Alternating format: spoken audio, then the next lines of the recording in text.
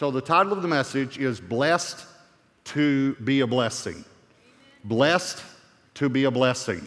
So Acts chapter 13, blessed to be a blessing. Now, before I get to Acts 13, as normal, I'm going to go to some scripture first, all right? So let me read you this, Genesis 12, verses 1 through 3. Again, this is from the Tree of Life version. You'll see a little difference. It says, then Adonai, where other versions will say the Lord. So it actually uses God's name here, the name that he's using in this verse. Then Adonai said to Abram, get going out from your land and from your relatives and from your father's house to the land that I will show you. My heart's desire is to make you into a great nation. Now watch this. To bless you. Sometimes I underline words so that they stand out for the purpose of the message. To bless you, to make your name great so that you may be a blessing. Remember the title of the message is blessed to be a blessing. My desire is to bless those who bless you. Now watch, this is scripture.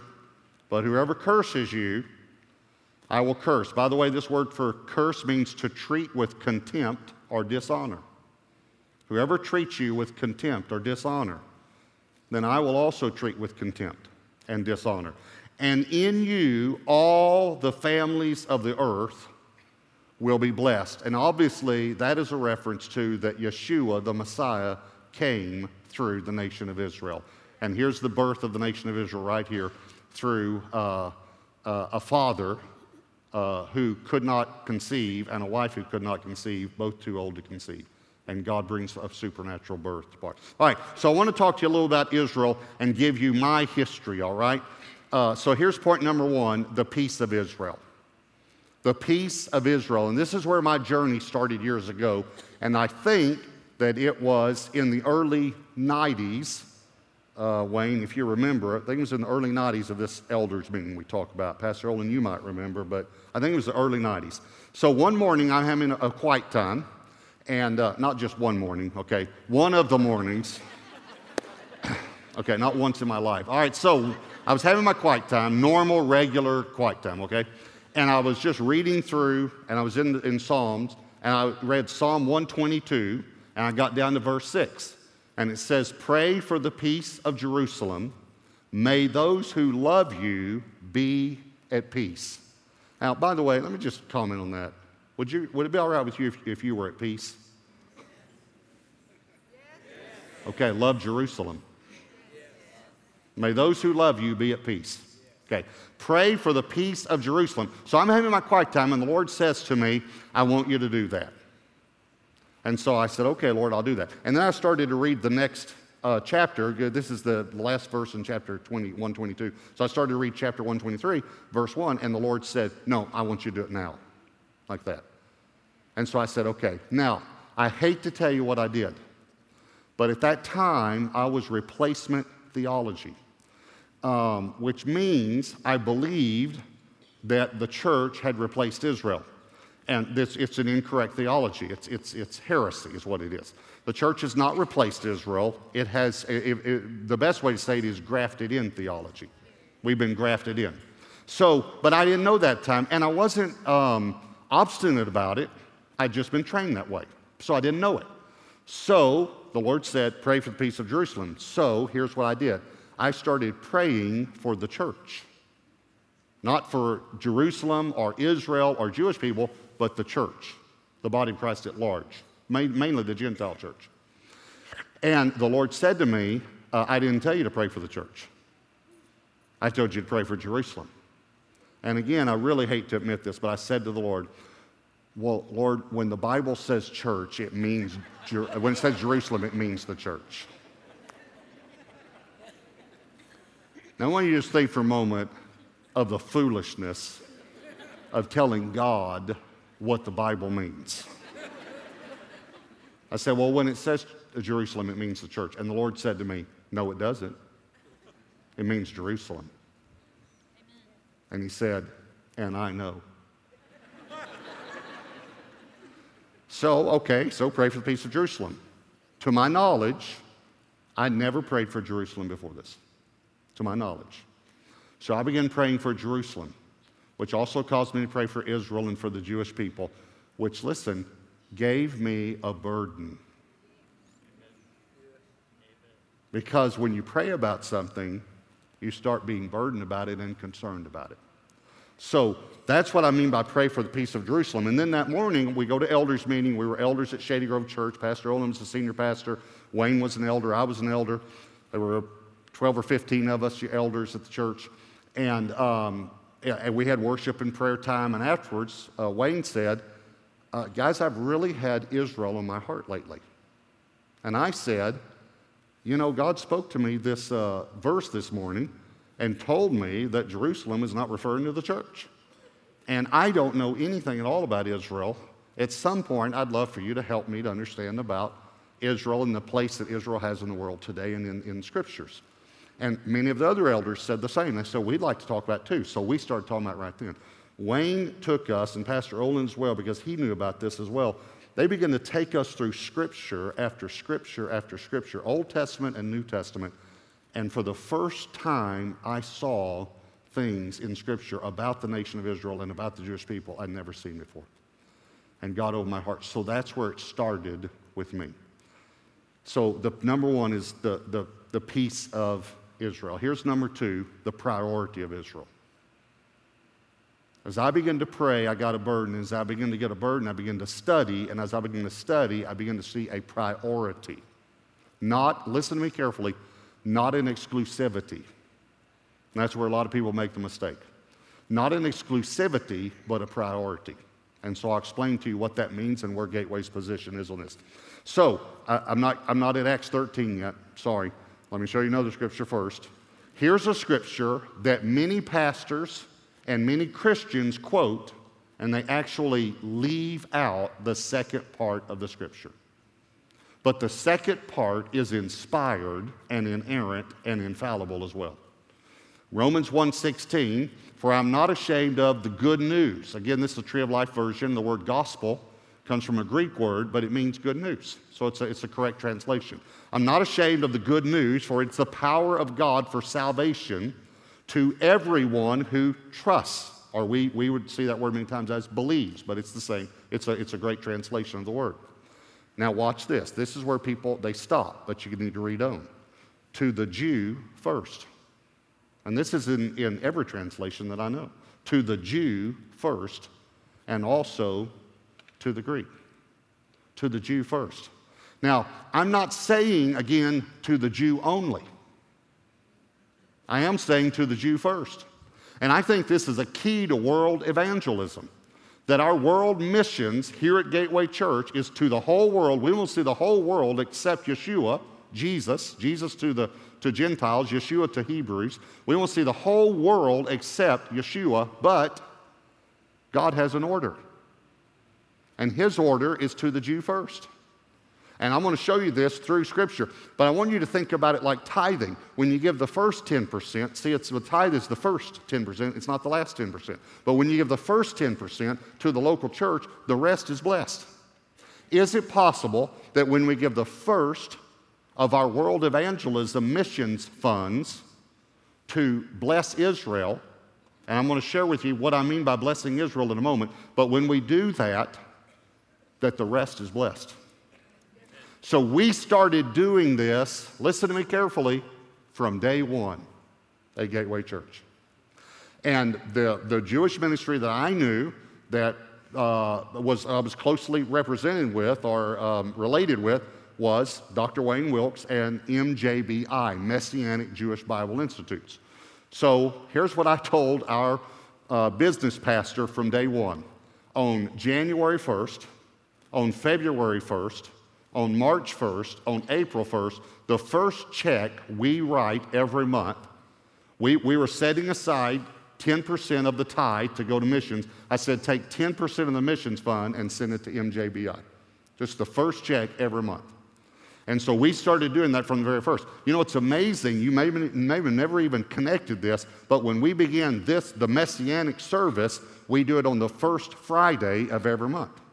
Well, we have Saturday and Sunday services, so actually the first service we have every month is the Messianic service. Isn't that something? So it's a principle that God's given us. And it's a principle in Scripture, and I really believe the way we bless Israel, listen to me, please hear my heart, is we tell them their Messiah's come.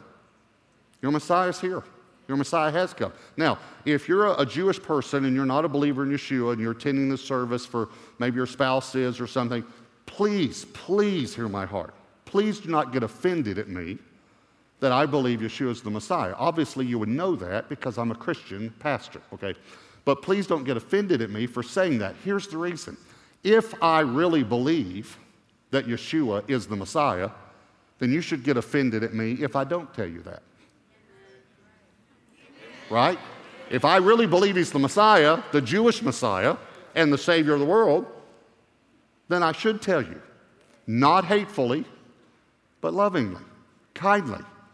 Not even trying to push you into that belief, but I should tell you, this is my belief. And I've told many Jewish people that, and they've not been offended at me because I'm telling them my belief. And I would say this as well. If you're Jewish and you're not a believer in Yeshua, you owe it to yourself to at least check it out for yourself. I mean, don't believe what someone else says when you've been waiting for this guy for 4,000 years. If Yeshua has the possibility, you ought to at least just study it for yourself and come to your own conclusion. And this is why I say that when we tell Jewish people, and we do humanitarian aid in Israel and all that as well, but we do want to present the good news. This is one of the reasons we do it. Acts chapter 3, verses 25 and 26 said, this is Peter talking to Jewish people, you are the sons of the prophets, and also of the covenant that God cut with your fathers, saying to Abraham, in your seed shall all the families of the earth be blessed. Now, we read Genesis 12. This is actually a quote from Genesis 22, but it's the same thought. God raised up, here's what he's telling Jewish people, God raised up his servant, speaking of Yeshua, and sent him first, there's the principle again, to you, to bless you all by turning each of you from your wicked ways.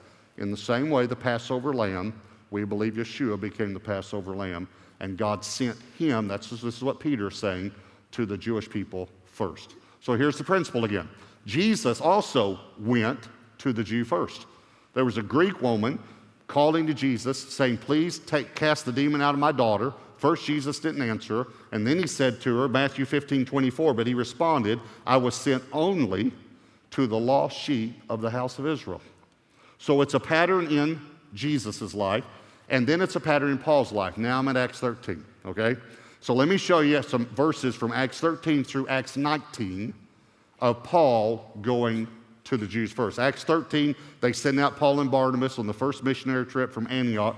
Acts 13, verse 5. When they arrived at Salamis, they began to proclaim the word of God in the Jewish synagogues. Acts 13:14. But they passed on from Perga and came to Antioch of Pisidia, entering the synagogues on the Shabbat.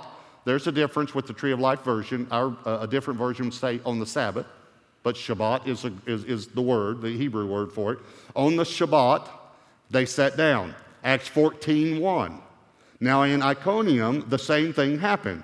They entered as usual, into the Jewish synagogue and spoke in such a way that a large number of Jewish and Greek people believed. Acts 17:18. As soon as it was night, the brothers sent Paul and Silas to Berea. Upon arrival, they made their way to the Jewish synagogue. Upon arrival. It's the first thing they did. Now in Acts 18, there's a verse that people have built an incorrect, I was going to say doctrine, but it's difficult for me to use that when you know the word doctrine. It's an incorrect dogma. Doctrine represents a truth that's based on Scripture. Dogma is a way of thinking. So there's a difference. So people have built what they would call a doctrine, but they built an incorrect dogma, a way of thinking on this verse. And in essence, what people have said is, the Bible says, Paul, he quit going to the Jews. He quit going to the Jewish people. That is not true.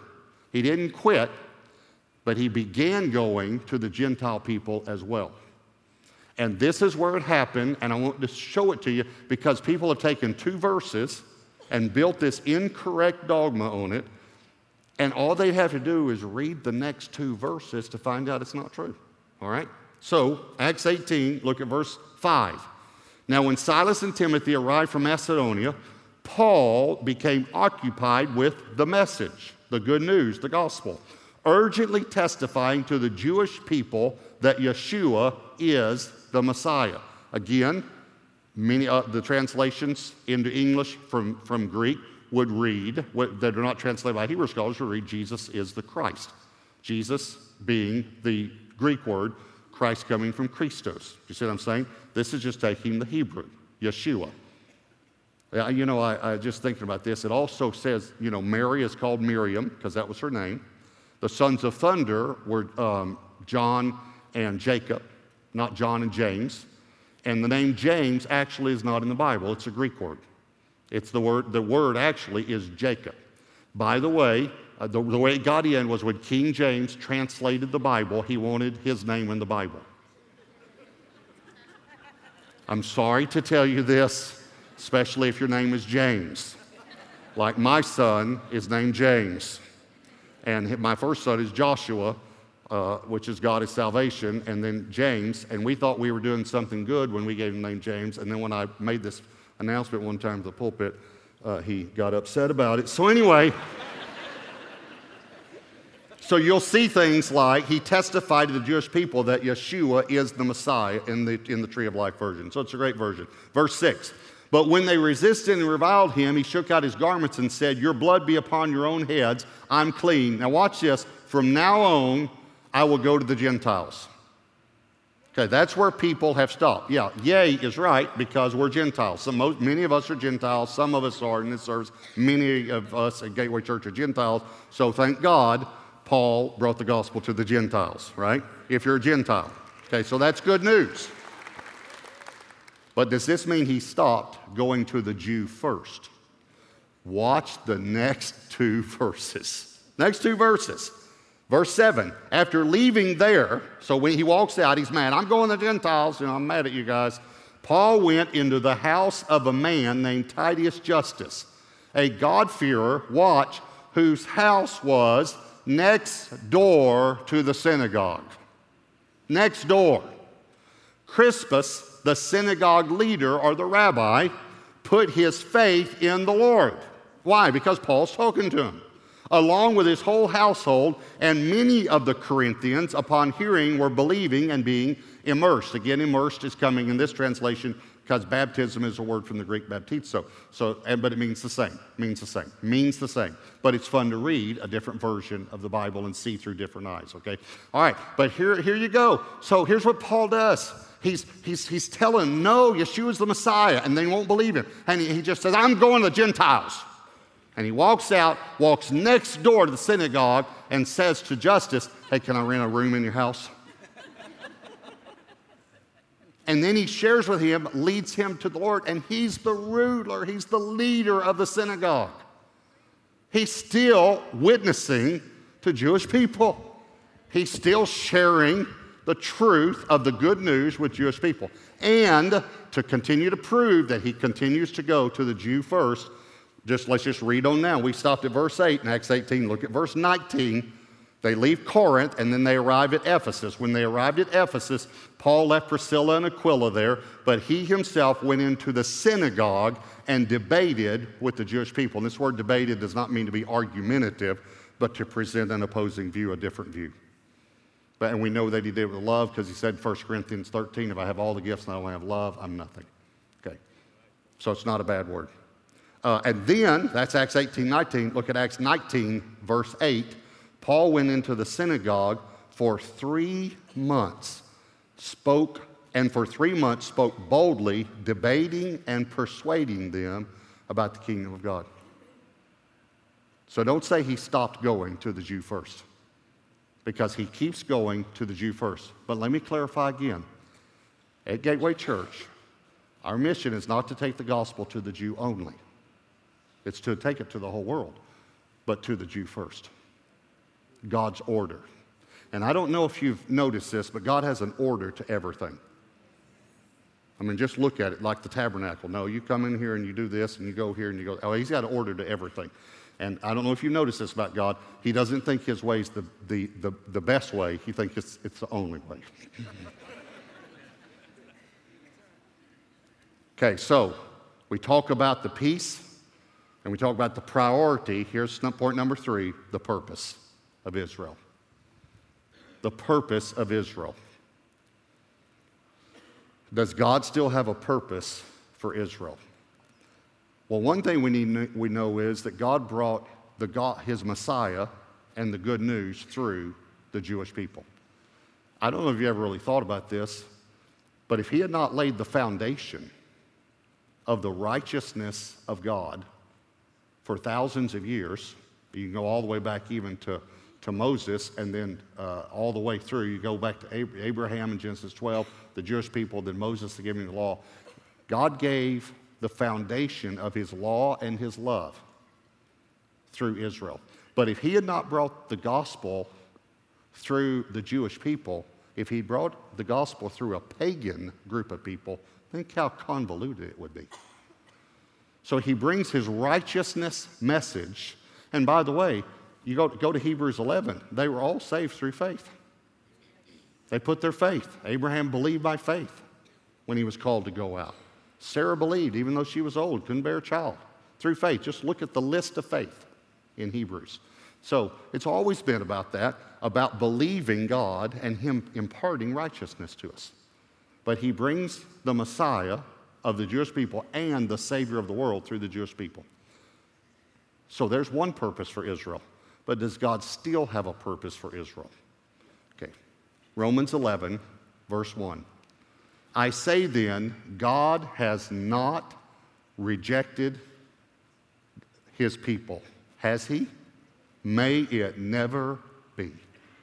This is scripture. You can read it in any version. It's going to say, in essence, the same.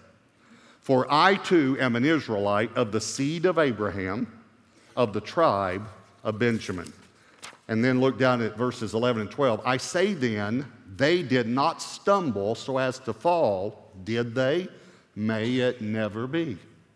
But by their false step, salvation has come to the Gentiles to provoke Israel to jealousy. Now watch this verse because it's a little difficult in any translation to understand it. We just have to focus clearly on what it's saying. And I'll explain it a little more in a moment.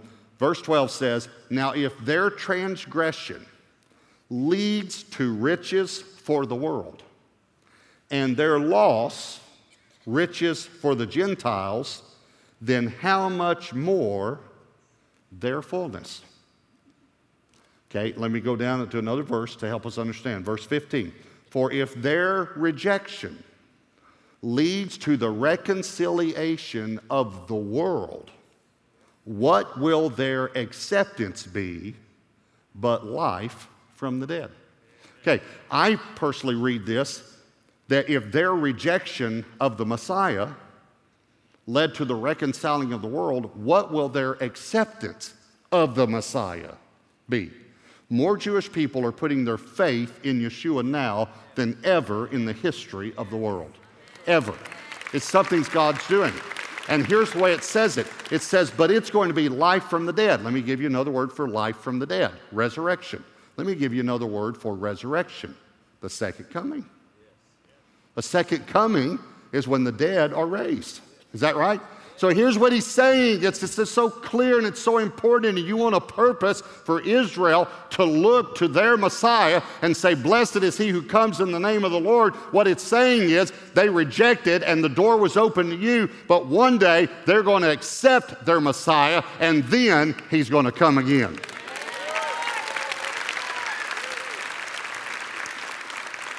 See, for years, the Jewish people, think about this. Do you think Satan knows this?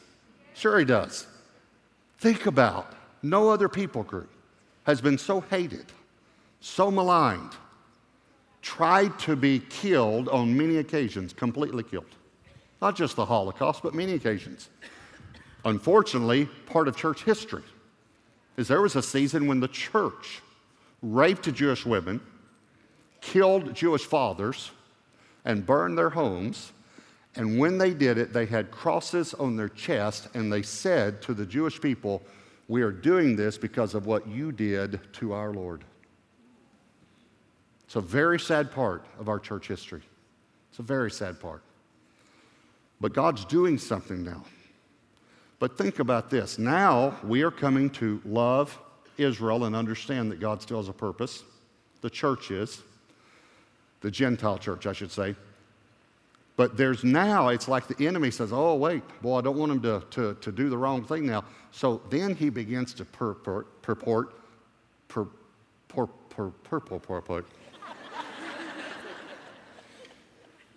He begins to say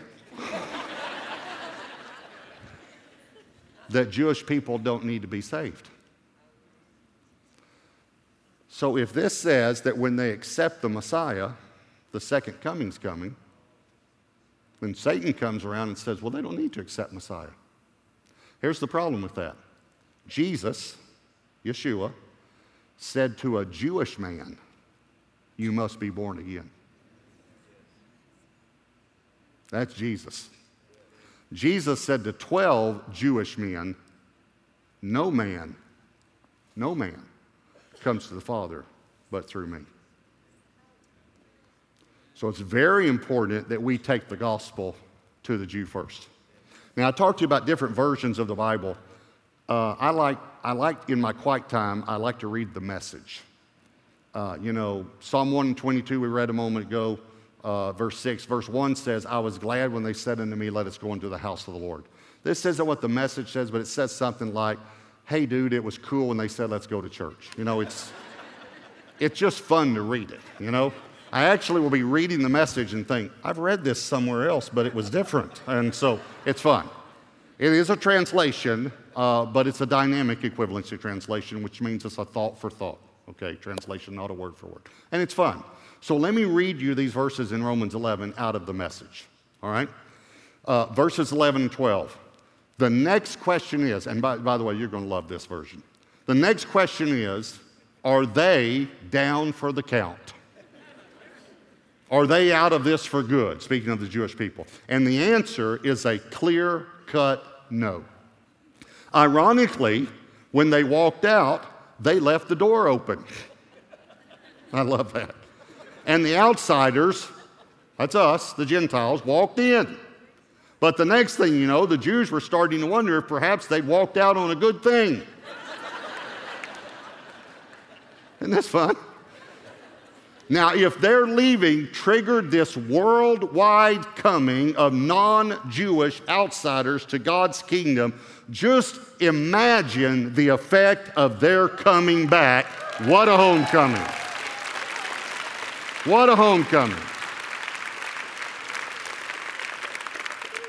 And verse 15 says, if the first thing the Jews did, even though it was wrong for them, turned out for your good, just think what's going to happen when they get it right. Isn't that great? So let me tell you how God has cemented this in my heart to the Jew first. And when I say about blessed to be a blessing, let me clarify that I'm saying to all of Gateway Church, God has blessed us to be a blessing.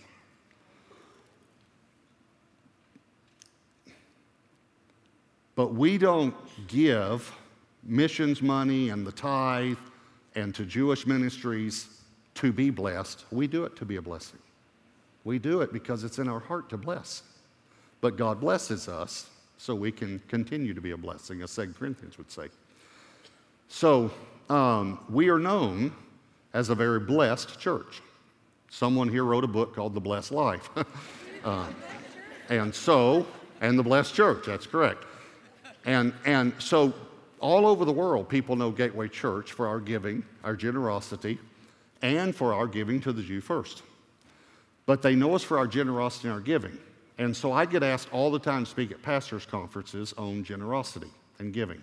And I like to do it because I think I can help pastors understand it in a scriptural way and be able to help people understand it. So, but years ago, this pastor called me, who was head of a pastor's affiliation of churches, and said, hey, will you come speak? And we looked at the dates, and I said, yes, I can come. And he said, okay, I'd like to ask you to speak on why Gateway Church is so blessed. And it just hit me wrong. I thought, that sounds arrogant to me. I don't want to get up and say that to pastors. And he said, but Robert, pastors want to know. So he said they want to know why so many people tithe at Gateway Church and why God has provided such resources for you guys to give so much to missions and things. They want to know. So he said, you can title it something else, but just, and as I thought about it, I thought, well, I might title it that and explain that, explain my heart, But anyway, I sat down to write the message and took several hours and wrote the first draft of the message. When I finished it, it was as if the Lord I felt like he was standing here. And I felt like he was reading my notes like this. And I felt like he said to me, that's not right. And I'm like, you could have made that comment 3 hours ago. And if you had input, to give, you could, instead of waiting till the end of the message and tell me the whole message is not right. And I'd written about principles that we do here: humility, transparency, governmental principles, generosity, stewardship, freedom. I'd written principles that we do, things that we do to help people. And I said, well, okay, if that's not why Gateway is so blessed, why is Gateway so blessed? And I felt like the Lord said to me, there was an orphanage. Now, immediately, you remember when the disciples would ask him a question and he would say, there was a farmer. And they would think, okay, he must have not heard the question. But the parable, the story he's about to tell, is the answer. You follow me? So this is what the Lord said to me, and I never forgot it. He said, there was an orphanage. And the head of the orphanage was a very cruel man. And down the road from the orphanage lived a very benevolent father. And he came up with a plan to adopt all of the children in the orphanage because he wants them all adopted. So what he did was he adopted a few of them and showed them his love and his kindness to make others want to be adopted. And it worked. And so many of the children at the orphanage were then choosing to be adopted by this benevolent father. But the original children that he adopted got jealous and left. And the Lord said to me, and I've never forgotten it and I never will, he said, and then you, Robert, speaking to me, said, you came to me and you said, Dad, I'm so grateful that you adopted me. And I love living here. But I have a burden for your original children that left. And I would like to see if I could go and try to get them to come back. And the Lord, he said, and I reached in my pocket and I pulled out my wallet and I said, how much do you need, son?